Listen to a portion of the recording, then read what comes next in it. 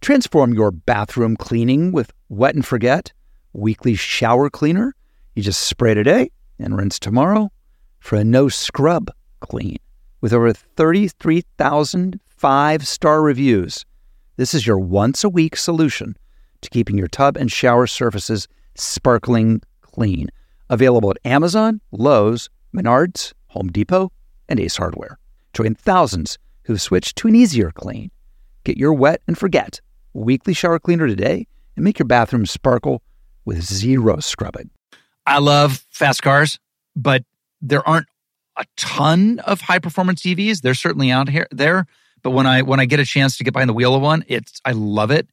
And I was blown away by the Kia EV6 GT. When you get behind the wheel of the Kia, it is literally like being in a state-of-the-art rocket ship, but also comfortable. The thing goes from 0 to 60 in 3.4 seconds. It is the premium driving experience. And of course, it's an EV. So the climate thanks you. SiriusXM provides access to over 165 channels in the vehicle: music, sports, news, comedy, yacht rock. Let's go. Little Steely Dan going in your Kia. Come on now. So check it out today. It is the all-electric Kia EV6 GT. I had a blast checking it out. Believe me, you should do it yourself via kia.com/EV6. To learn more, that is kia.com/EV6. Kia, movement that inspires. I'm such a meathead, Rob. I started crying and I was like, they understand me.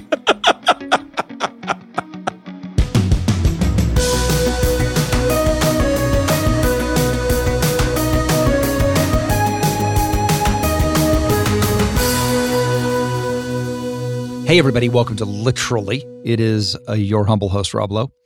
So in 1997, Rolling Stone does an article about the biggest party school in the world and picks one guy in particular as the biggest partier at the partiest school in the world. And that launches Bert Kreischer. From those humble beginnings, this guy has accomplished so much in comedy, but is literally playing the Greek theater in Los Angeles and baseball stadiums and arenas. And if that isn't the magic of show business, I don't know what else is. Let's get into it with Bert Kreischer.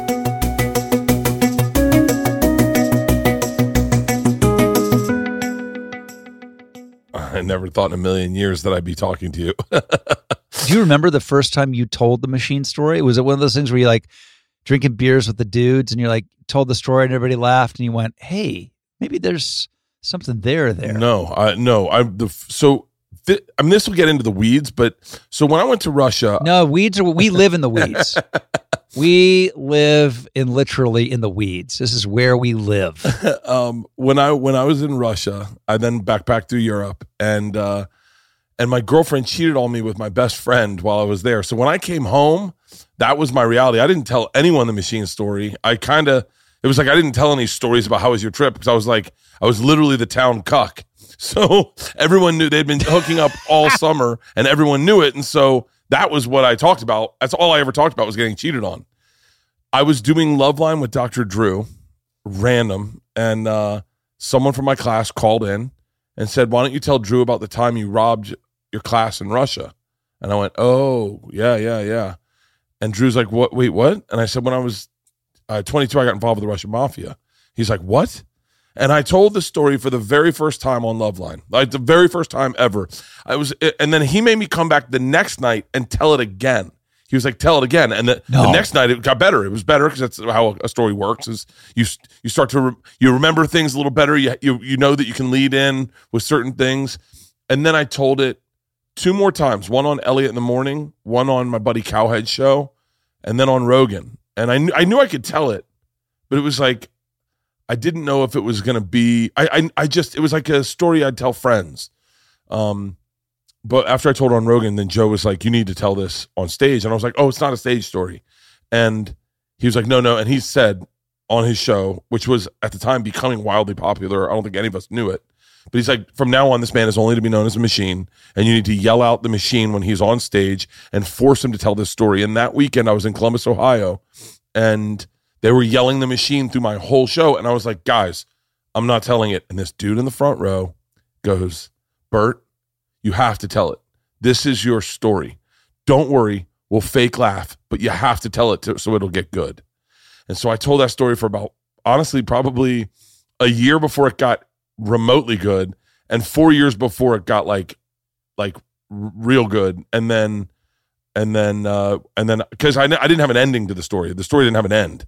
Because I thought the end was Tonight You Party With Us. I thought that, and it just never delivered the pop that I wanted it to. And then one night in Columbus, Ohio, random, I was back in Columbus, Ohio, and I was telling the story, and there was one part where he spits vodka in her eyes and shuts the door, and I was like, he should say something there. And they had this thing they would say all the time was, this is Russia. This isn't America. This is Russia. And he was like, fuck that bitch. This is Russia. And then I was like, oh, I have an end to the story. The cop, when he goes, Tonight You Party With Us, I just go, I'm not in trouble. And he leans in close so I could smell his morning cigarette. And he goes, no, fuck that bitch. This is Russia. And I was like, and then the story had an end.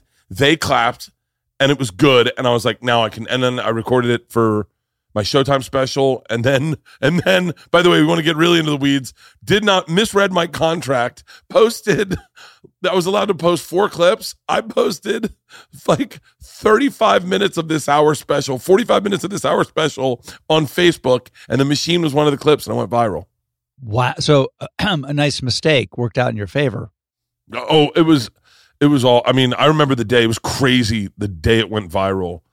I remember my wife was like, I think your story's going viral. And I was like, no, because I always say, should I know how to work the internet?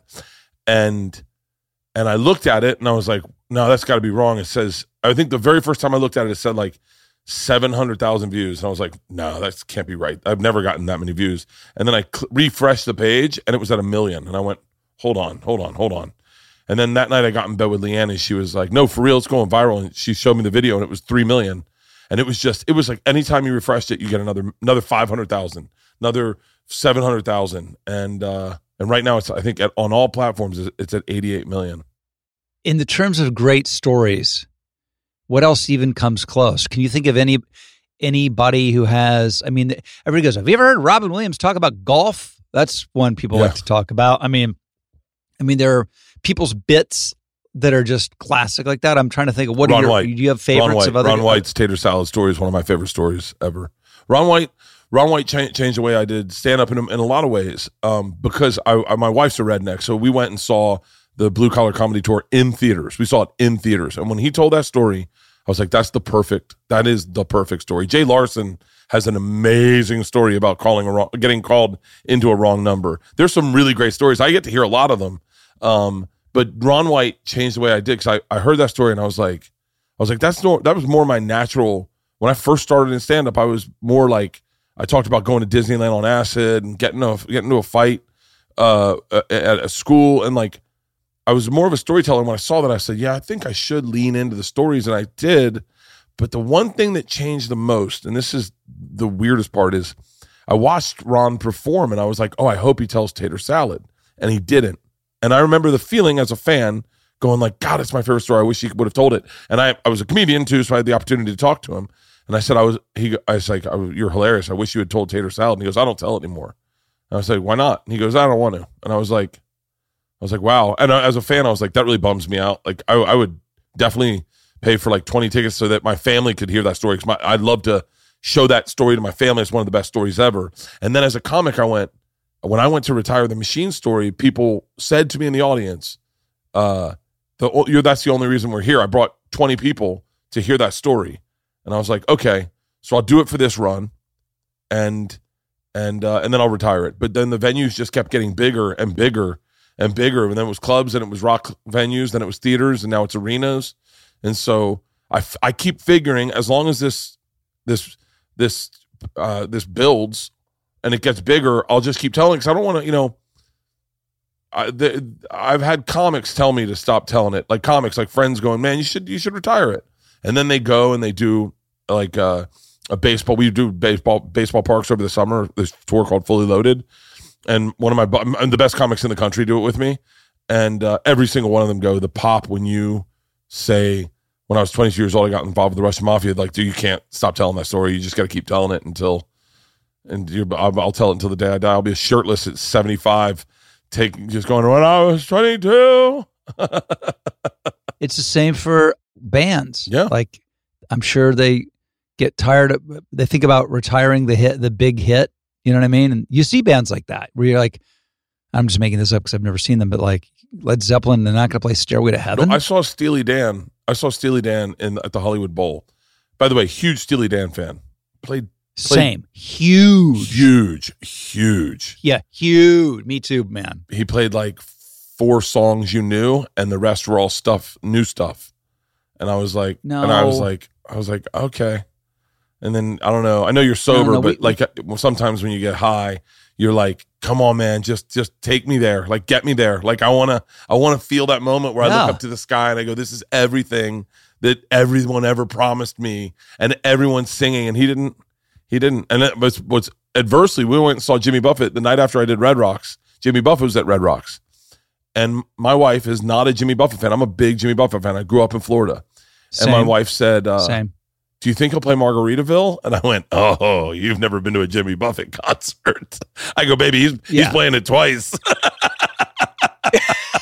Jimmy knows what's what. Yeah, and that's I had a conversation with Chris Porter, a fantastic comedian. We were getting high in a bathroom in Omaha in his hotel room, and he's like, "So you still tell the Machine Store?" I said, "Chris, man, you'd be shocked how many people don't know who we are. Like, you'd be shocked how many strangers show up in these clubs." And I go tomorrow night. Do me a favor, say I'm in the back of the room, and that I've asked you to tell 2 of your best, your Taco Bell bit and this bit. And he was like, okay. And he did it. And he was like, oh man, it murdered. It destroyed. And he was doing it during the check spot.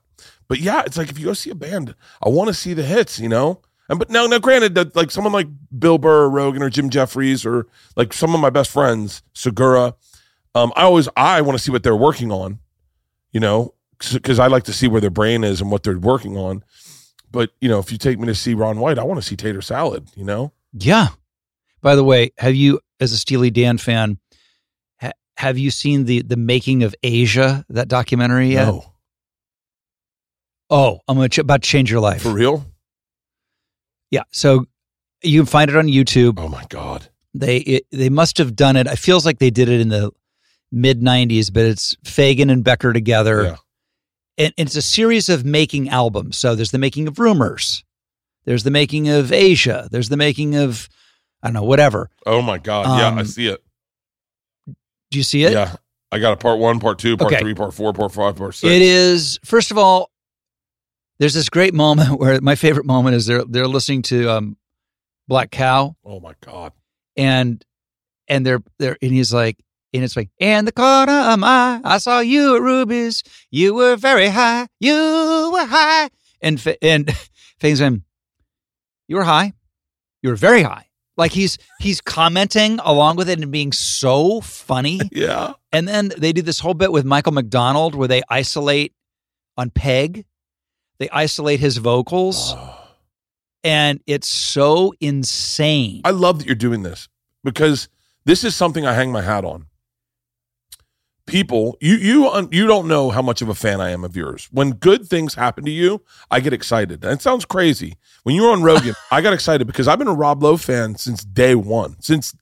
No dude, way. I saw fucking Youngbloods. Come on, dude. I to this day, you're not going to remember this moment in your life. To this day, when I get the girls and we go to school, back in the day, my phrase was the same phrase you said after you got in the fight in St. Elmo's Fire, and you grabbed the sax and you looked and your blood off your lip, and you look at the group and you go, "Let's rock." I say that to the girls all the time. Let's rock. I love it. It's just such a great. And so I'm a fan. So when you did what was the show you did with Fred Savage? Oh, the Grinder. My buddy Jared wrote that. That was his show. But when I saw you on it and I watched you kill it, or when I saw you in Tommy Boy, like as a fan, I feel like I won because my guy is doing great things. And so I apply that. Aw. I apply that to my career and the way I look at things. I love being a fan of shit. I love being into shit. Like Jeff Tweedy. I'm a big fan of Wilco, and Nikki Glazer says to me, "Have you ever heard his living room albums?" And I'm like, "What?" She goes, Oh, back in the day for 25 grand, his wife had him do living room shows and she'd donate the money to charity, and it's all acoustic and it's him messing up and him like starting a song and then forgetting the lyric, but it's just recorded in living rooms. And the second you show a fan something cool, it's the funnest thing. It's the thing I have against bullying. My daughter Isla was into anime, and she shared that with her friends and they made fun of her. And you watched her get small and you go, oh, that's yeah. Oh, it broke my heart, because when you share stuff, like when you share like, hey, I'm a big fan of this, I hope you like it. When you share that, you're really sharing who you are with people. And it's and when you connect with someone, when you're a fan of someone together, like we both like Steely Dan, that energy back and forth is the coolest thing ever. And you allow people to do that. You give that off, but that's the coolest thing about entertainment business is being able to share that with people, like whether it's movies or music or comedy, but also it happens to us. Like I got kids that are I had one kid tell me one time, I don't follow sports, I've never been to sports, comedy's my thing and podcasts, and you're my guy, and every time you succeed I feel like I picked the right guy. And I was like, and it makes total sense. And I feel that way about you. It's really cool. Like I got really excited when you did Rogan. I was really fucking excited because I was like, yes. I'm like, for many reasons. I'm really good friends with Joe, but I'm like, oh, this is fucking awesome. I was like, in my head, I'm like, Rob Lowe gets it. Like he gets it. Like he's doing, like he gets it. Like, oh.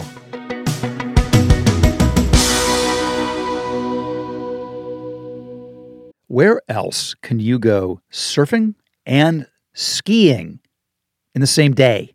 Or check out a world-class art museum and camp out under a brilliant night sky same day. Or hike through the redwoods and get a luxury spa treatment.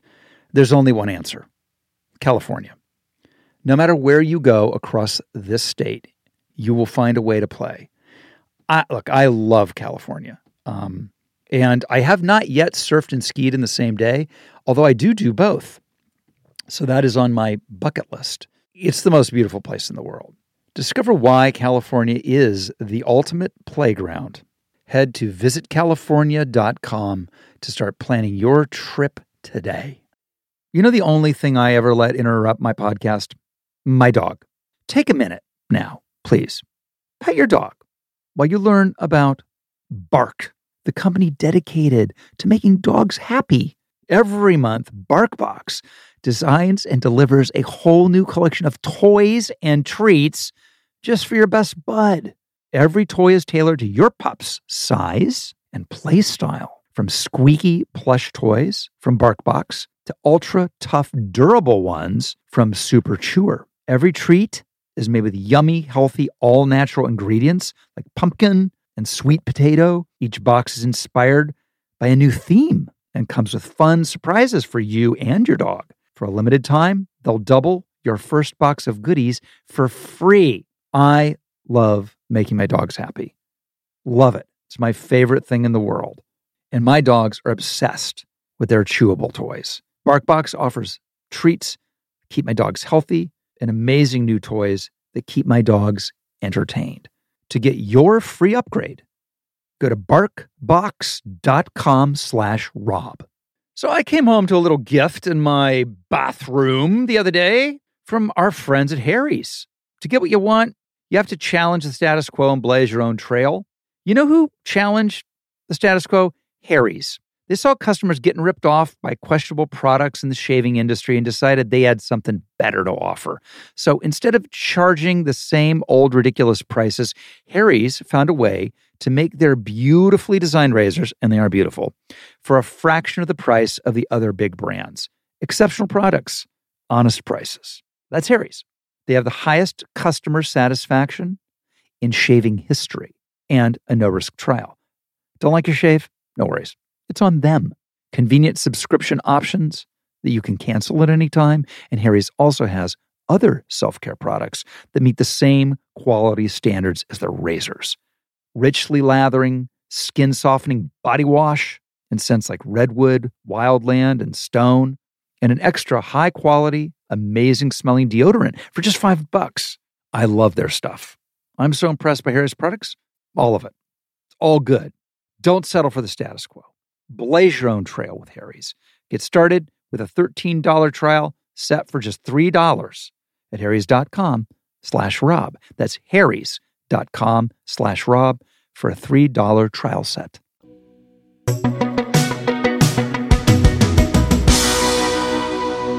I mean, I was talking to my wife, and I was talking to her this morning, and she goes, Rob fucking Lowe? I go, yeah. And she goes, if anyone can get you to be sober, it's him. I was going to say, I was going to throw down the gauntlet to say, you have this entire podcast to convince me to give up my sobriety. No. This is your time. You have the floor. I'm open. I'm open to everything. Oh, right. Like it's one day at a time. This might be the day. This might be the day. Listen. Today might be the day. You might be the guy. Me, you, and Ben Affleck. Oh, Ben. He's Ben. It stinks because the idea of when celebrity parties and then they get their shit together and then they're just killing it. But I always go, the idea of them partying is way sexier than the way they actually partied. Like I always think like, oh, it'd be fun to fall off the wagon, have a moment. But I've seen dudes fall off the wagon that really had problems, and it never is as sexy as you want it to be. No, I mean, look, everybody wants to think about how it'd be so hot to be in the south of France and in the 60s in the Stones, and they're recording in a chateau and you're tying off with Keith. Yeah. And but then you don't want to think about, he's shitting the bed in the morning. Yeah. Do you know what I mean? He's got blood coming out of his nose. Yeah. You don't ever think of that stuff. Do you ever miss having a drink? I think for the first year and a half, I did from time to time, and then wine culture started. Oh yeah. Two things I've missed a lot, and I missed fancy Cuervo. By the way, why do you think I only drank Cuervo Gold? I bet you can do the math, considering we're both Steely Dan fans. Steely Dan, yeah. That's why. Yeah. Oh, really? That's why Cuervo Gold was, because the Steely Dan told me to do it. That lyric in, what is it? The Cuervo Gold, the fine Colombian. Yeah. Make tonight a wonderful thing. Never was a pot guy. Oh. Never was a pot guy. I was never a pot guy. But as I've gotten older, like I'll take like edibles at the end of the day to like go to sleep. Oh, that's the other thing. Edibles. I mean, I might get the odd pot brownie made by Emilio Estevez, who was really, I mean, he was like fucking Julia Childs with those pot brownies, and then I could kind of enjoy it a little bit, but I'm feeling like if it had come in a gummy bear, I might have had a whole other vibe going for me. I found these really great edibles that are they got CBD in them, and they're very chill, Mm-hmm. and they let you sleep. My recovery on my Whoop was like in the 90s, and so I had the perfect mix. I had Blanco tequila and a gummy, and I was like, the only problem is I was eating like crazy. Every time I ate, I was like, this is the best I've ever had in my life. Yeah, the eating thing, that's leading man has to watch that. Yeah, shit. I have a viral clip about me saying I'll never quit drinking, and it just was, I didn't even mean for it. It was like my love letter to alcohol, and but for me, my thing really is treats. Like I'm really obsessed with treats. Like I need a reward in order to work, because I work pretty hard. But if I don't have a treat coming to the end of the day, I almost don't have anything to look forward to, and I get bummed. Yeah, me too. I just replaced it. Now it's a cigar or I'm a big cigar guy. What do you smoke? I just had a mini Churchill. It was, I'm trying to think of who made it. I think it was Romeo and Julieta mini Churchill. I'm a big Tatuaje guy. I love Tatuaje. The cojones they have is one of my favorite smokes. I got a bunch of Rocky Patels given to me by an arena. Every year I celebrate Winston Churchill Day. By living the way he lived. So I get up at 7 a.m. and I have a soft scotch with eggs, bacon, ham, a tomato. I eat it in my bed, soft scotch and a cigar in bed. And I read the paper and take meetings for about 3 hours. And then I have champagne at lunch and then cognac at night. And I just live the way he lived. And it's really fun. It's January 24th. Oh. I do it every year. This year I did it in Amsterdam. I was in Amsterdam at the Grand Hotel. And they came in. I had a butler and he came in and he served me breakfast in bed. And it's fucking awesome. Okay, here's what you have to figure out a way to do. You have to be playing somewhere near London, and you need to go to Blenheim Palace. That's where Churchill was born. Really? And Blenheim Palace is if you go there, you'll recognize it. It's been in a ton of movies. It's sort of considered the most beautiful palace in the world, and it's still in the same family. And I've been there a number of times for bird shoots, and you can see where Churchill, literally the room he was born in and do all that. Now, if you could figure out a way to celebrate Churchill Day at Blenheim Palace. Yeah, that would be great. That would be super sick. That would be awesome. That would be, I like eventizing life. I like having things to look forward to. I'm sure that there's a therapist that could probably break down very easily, whittle down what my problem is. But I love I love when you go, oh, we're all going to Hawaii at the end of the month. And then you get this thing that you're looking forward to and you can talk about it. I love that about everything. And so because you work hard and you travel hard. I mean, I get it. There's nothing more brutal than being on the road. It's there's been 1,000 songs written about it. And, then you're out on the stage for that moment in time and it's great. I started doing my own show about 4 or 5 years ago. I would love to do a Q&A with you. That would be fun. Oh, done. Yeah. Done. All right. My team needs to make a note of this. We're going to do a Q&A. Great. You guys listening there? You're paying attention, right? I'm in the professional studio today, so I can actually see them while I talk to you. But it looks like they're playing Tetris or Nintendo or something. It doesn't look like they're paying a ton of attention, but they say they are. Has Charlie Sheen tried to sue you over copyright infringement on calling yourself the Machine?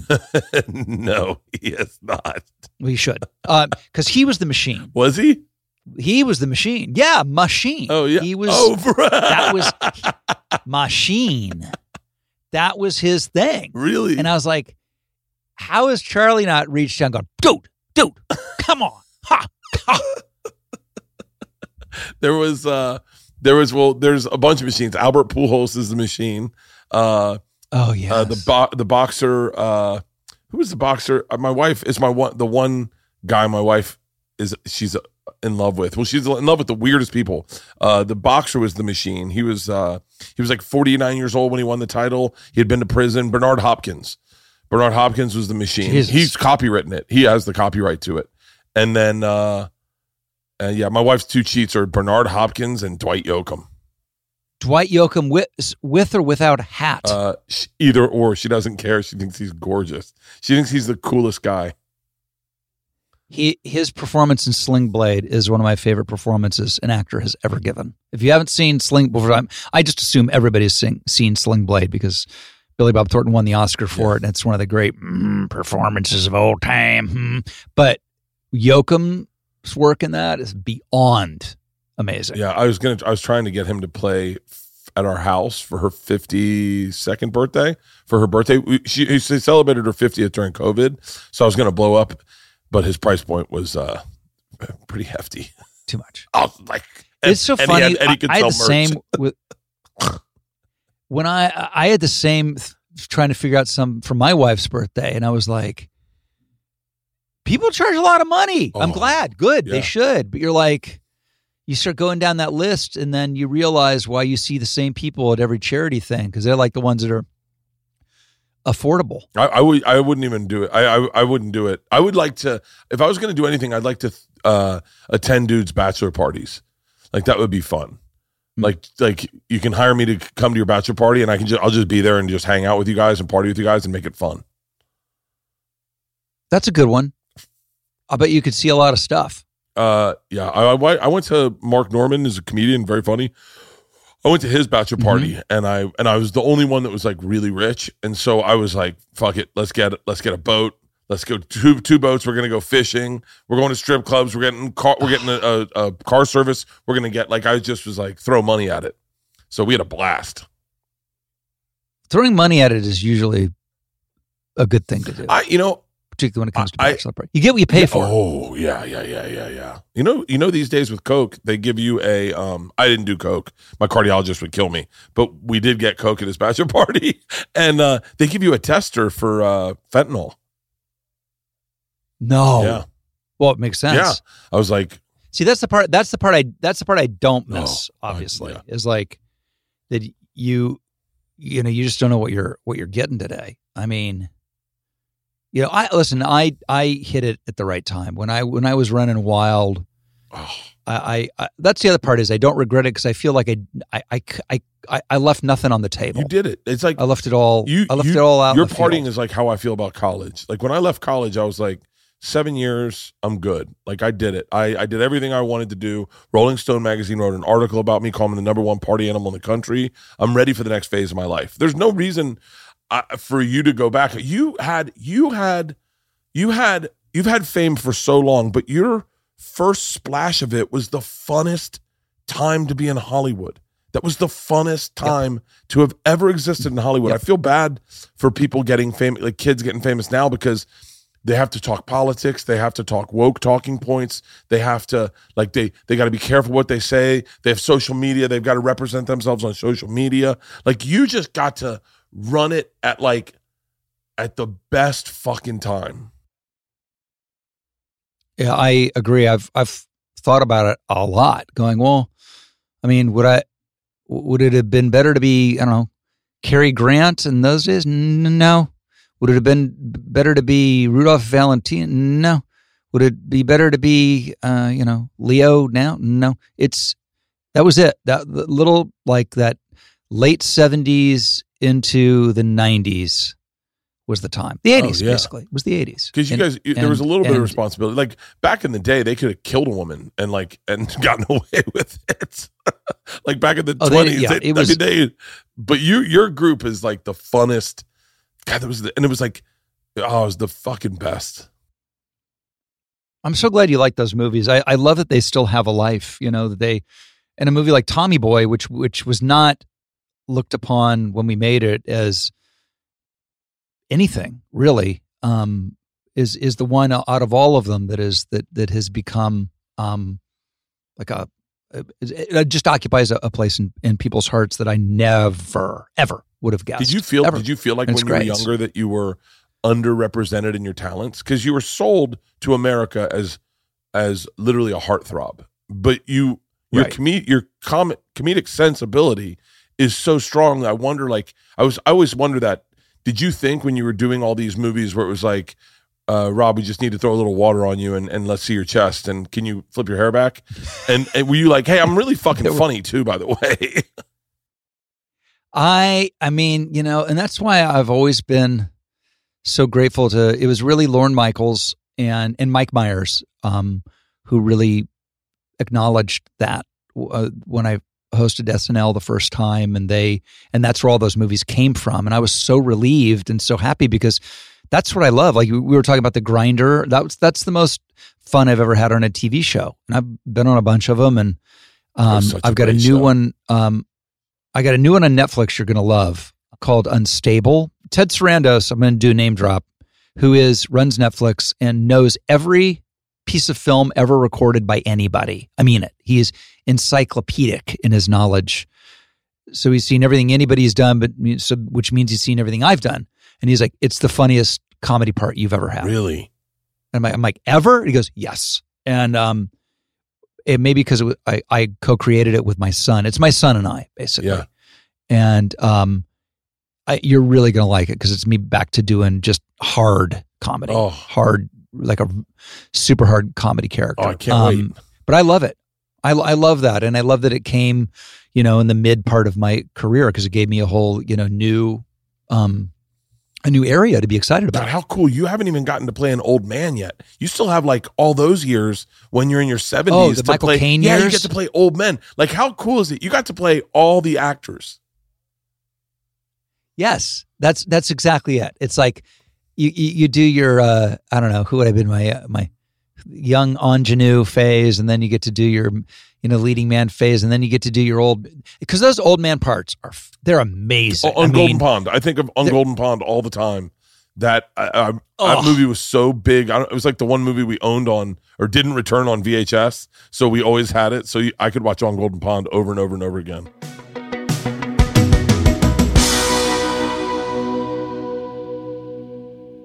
The weather is getting warmer. It's time to ditch the jackets and sweaters for shorts and tees. But there's no need to waste money on clothes that only last one season with Quince. Now you can get high-quality pieces that never go out of style, that you'll be wearing year after year. Quince has all the seasonal must-haves like 100% European linen shirts for $30, performance polos, and versatile flow-knit activewear. The best part? All Quince items are priced 50 to 80% less than similar brands. By partnering with the top factories, Quince cuts out the middleman and passes the savings directly on to you. And Quince only works with factories that use safe, ethical, and responsible manufacturing practices, along with premium fabrics and finishes. My producer recently made an order for Quince, and here's what he had to say. I'm really excited to revamp my closet with Quince. I cannot wait for my items to arrive from Quince. I'm a sweater guy. I was looking at that burgundy cashmere crew neck. I love the blue chore jacket. Maybe I'll throw some joggers in there. So upgrade your wardrobe. Go to quince.com/Rob for free shipping on your order and 365-day returns. That's QUINCE.com/Rob to get free shipping and 360-day returns. Quince.com/Rob. This show is sponsored by BetterHelp. If you've been listening to Literally long enough, you'll know that I am a big believer in getting the help you need. Therapy has been a big part of my life and something I think we should be all doing as needed, just like checking the oil on your car. I've spoken about this, and we all carry around different stressors, big and small. We keep them bottled in, and it can start to affect us negatively. Therapy is a safe place to get the things off your chest and to figure out how to work through whatever is weighing you down. If you're thinking about starting therapy, give BetterHelp a try. It's entirely online, designed to be convenient, flexible, and suited to your schedule. Just fill out a brief questionnaire and get matched with a licensed therapist. And switch therapists at any time for no additional charge. Get it off your chest with BetterHelp. Visit BetterHelp.com/Rob Lowe today to get 10% off your first month. That's BetterHelp, HELP.com/Rob Lowe. Without the ones like you, who work tirelessly to keep things running, everything would suddenly stop. Hospitals, factories, schools, and power plants, they all depend on you. No matter the weather, emergency, or time of day, you're the ones who get it done. At Grainger, we're here for you with professional-grade industrial supplies. Count on real-time product availability and fast delivery. Call, click Grainger.com, or just stop by. Grainger, for the ones who get it done.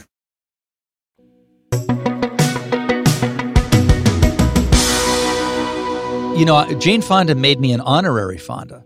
Really? I am both an honorary Fonda from Jane and Peter.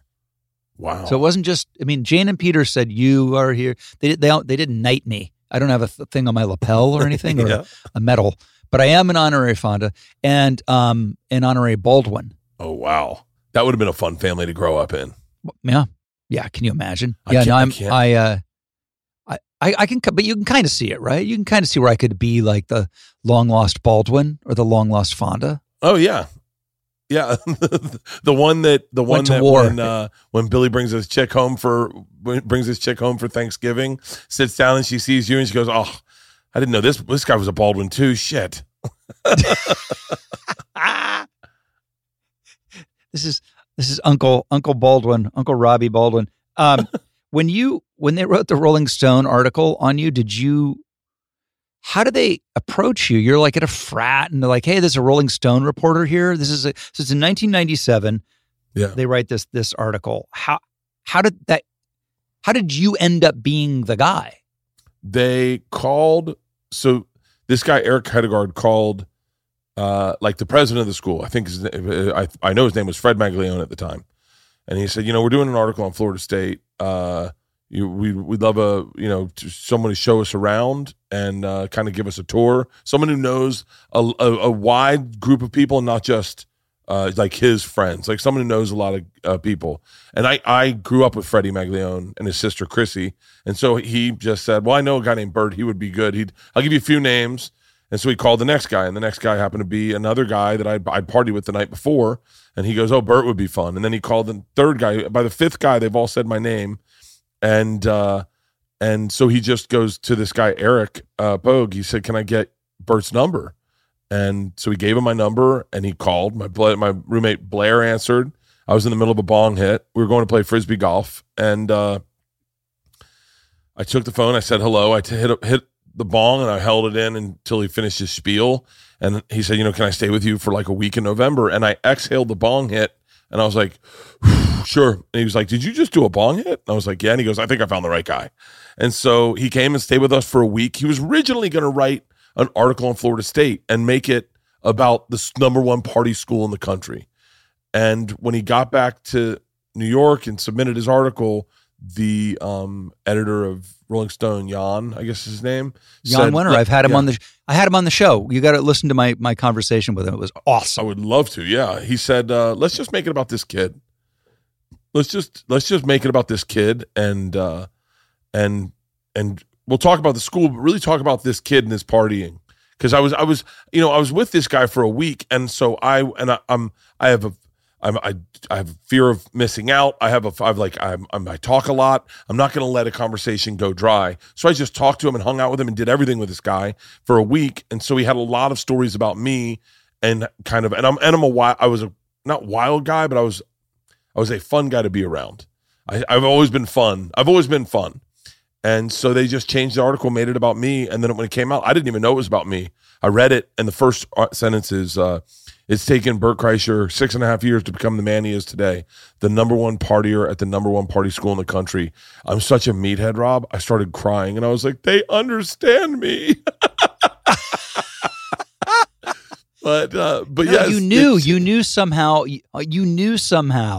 without knowing it that it would lead you to playing arenas.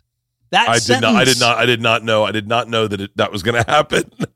I had a bunch of pivotal men in my life. My uncle, my dad, and one of my best friend's dads call me up and say, if you're ever going to capitalize on something, now's when to capitalize on it. If you wanted to try stand-up, now's when you try it. If you want to get into the entertainment business, now's when you make that move to New York and try your hand at stand-up. And I want to be dead serious. No one was, Dice did an arena. That was it. Like, that was the only person to ever do an arena.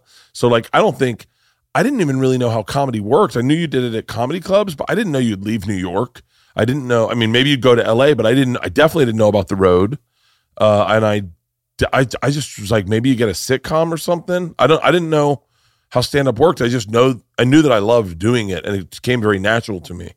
And so, I just moved to New York. Has the business of comedy and stand-up changed much like the movie and TV business has? Because you're right.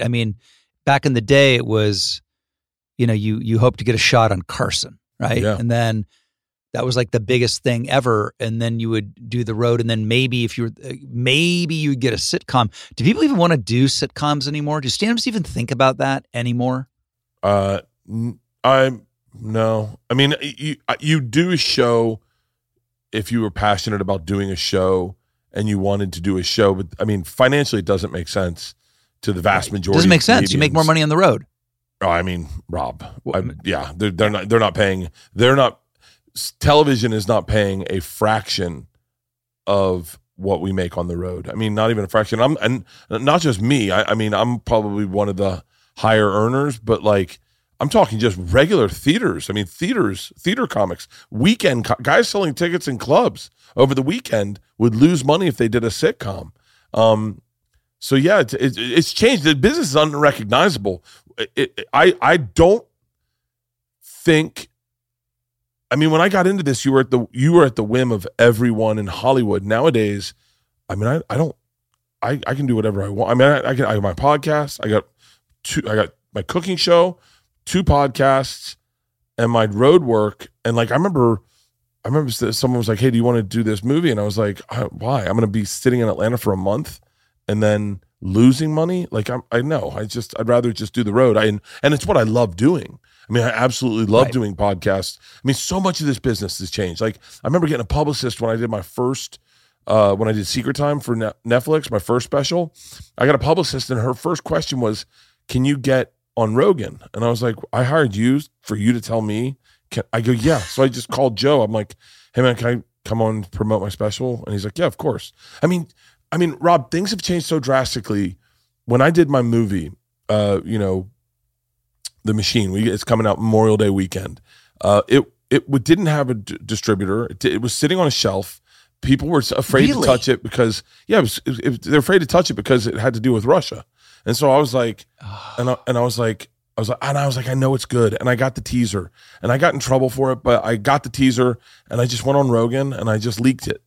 And I was like, I was like, if I start this ball moving, then maybe it's better than it's just sitting there and no one ever seeing it.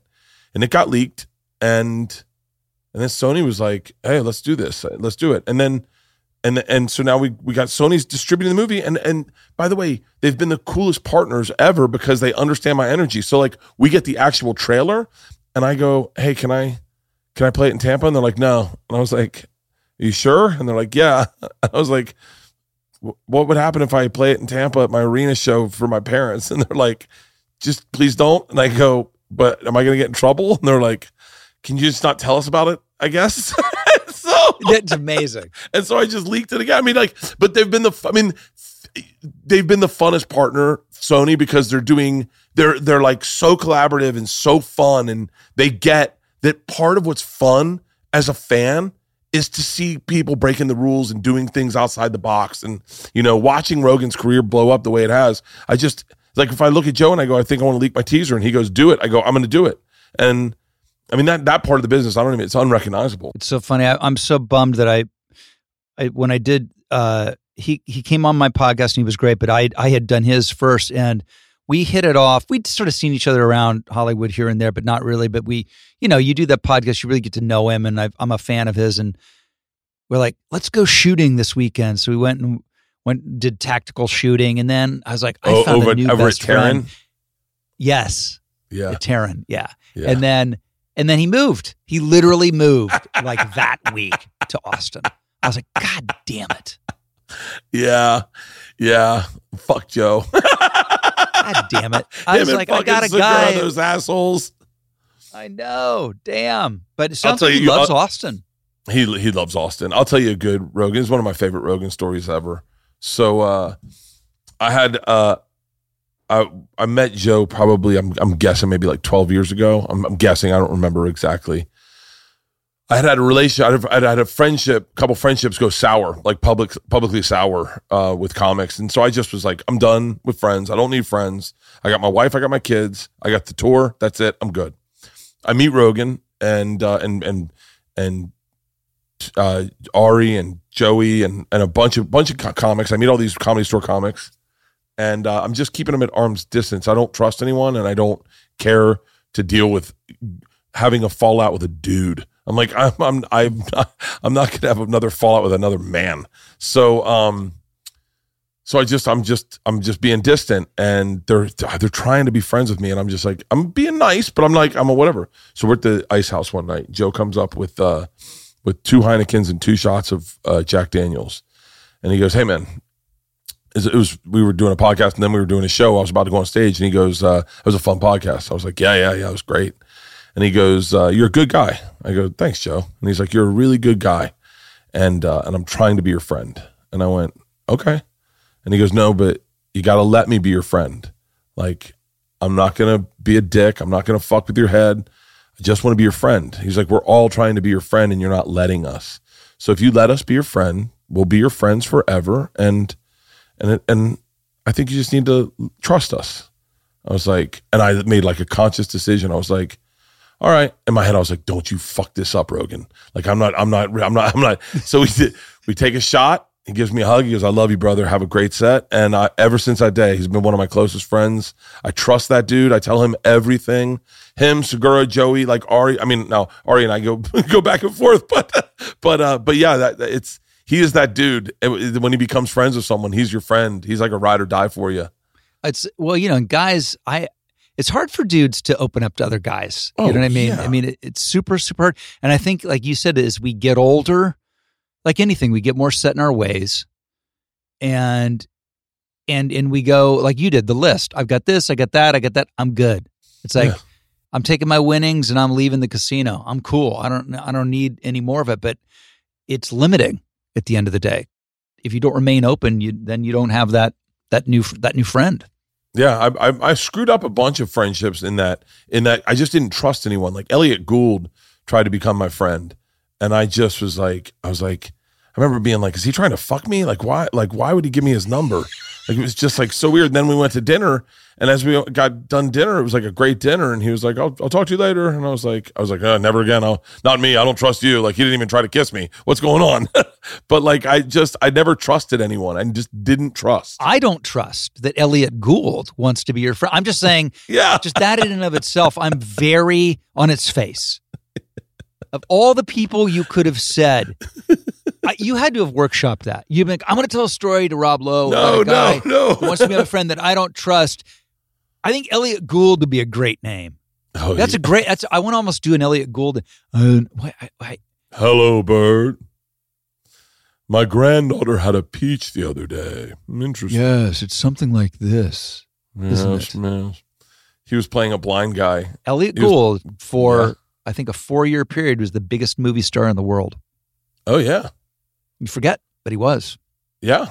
Oh, we did a sitcom together, and he was playing a blind guy, and I was playing the dude's best friend. And we were doing pickups at like 2 a.m. for the pilot, and there was one line we couldn't get the likability of the wife in, and there was just a line where they're like, she comes in, she goes, hey, you guys are drinking beers? And then the idea was that I am friends with her, and so I go, yeah, you want one? She's like, can I have one? And I go, of course.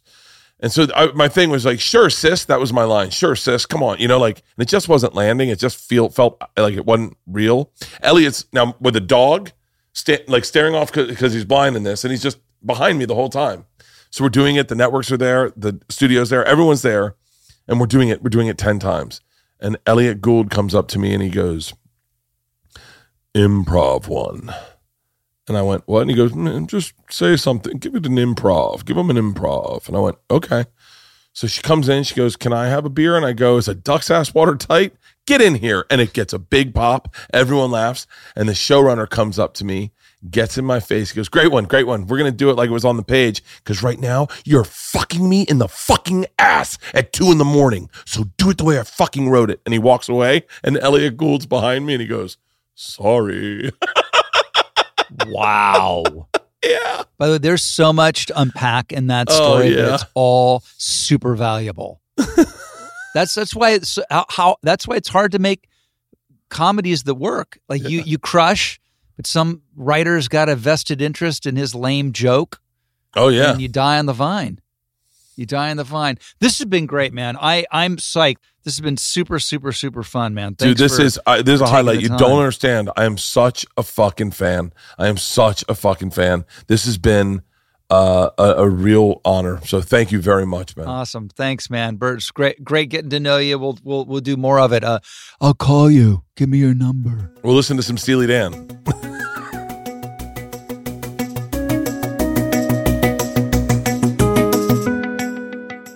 That's a good dude. That is a good dude. And by the way, I know he's a storyteller and a great raconteur. The fact of the matter is, I'm still not drinking tonight. He didn't move the needle for me. He did not meet the challenge. I'm sad to say. There will be no... Joe Rogan can come up to him all he wants with his Heineken and his 2 shots. Ask for his friendship. Ain't drinking. Sorry. Anyway, you got questions? I got answers. Let's hit the lowdown line.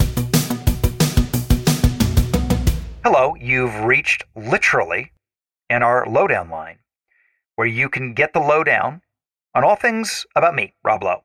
323-570-4551. So have at it. Here's the beep. Hi, Rob. This is Lila calling from Virginia. I just listened to the podcast with Penn Badgley, and I'm wondering how you like this podcast and what podcasts you recommend. What do you listen to when you're between things and in the car or listening on your earbuds? And even when you're with your family, what's a podcast you all listen to and something your wife might recommend? Would love to hear what podcasts you guys are all listening to in the Lowe family. Thanks. I love the show. Keep it up. Bye. Hey, thank you for the call. I am a big fan of Smartless with my buddies Jason Bateman and Will Arnett and Sean Hayes. They're just super funny together. I mean, my favorite part of their show is just them. I'm not even so concerned with the guests. I think they're hilarious. And I'm a big fan of the comedy, obscure comedy podcasts. But honestly, when I'm in the car, I'm sleeping. I mean, I choose sleep over any podcast. And then when I'm on the way home from work, I am returning phone calls and just doing business. But I'm going to turn the tables on you. I need you to call back the lowdown line and you tell me what I should be listening to when I finally have a break and can really devote some time to it. Anyway, thanks for the call. I hope you guys had as much fun as I did. That was super cool. Don't forget, please, to give us a nice review on Apple. That's always good for the old show. And also send a link to go through the library, pick somebody interesting that we've talked to and send it to somebody who might have missed it. I'm running into people on the street going, oh, my friend sent me a link to your interview with so-and-so, and it's been really cool. So keep it up if you're so inclined. And join us next week, and there will be more fun and games here on Literally. You've been listening to Literally with Rob Lowe, produced by me, Nick Liao, with help from associate producer Sarah Begar, researched by Alyssa Grawl. The podcast is executive produced by Rob Lowe for Low Profile, Adam Sachs, Jeff Ross and myself at Team Coco, and Colin Anderson at Stitcher. Booking by Deirdre Dodd, music by Devin Bryant. Thanks for listening. We'll see you next time on Literally with Rob Lowe.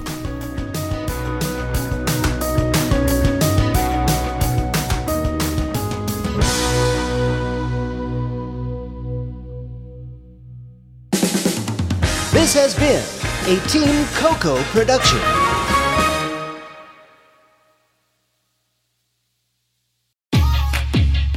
NetCredit is here to say yes to a personal loan or line of credit when other lenders say no.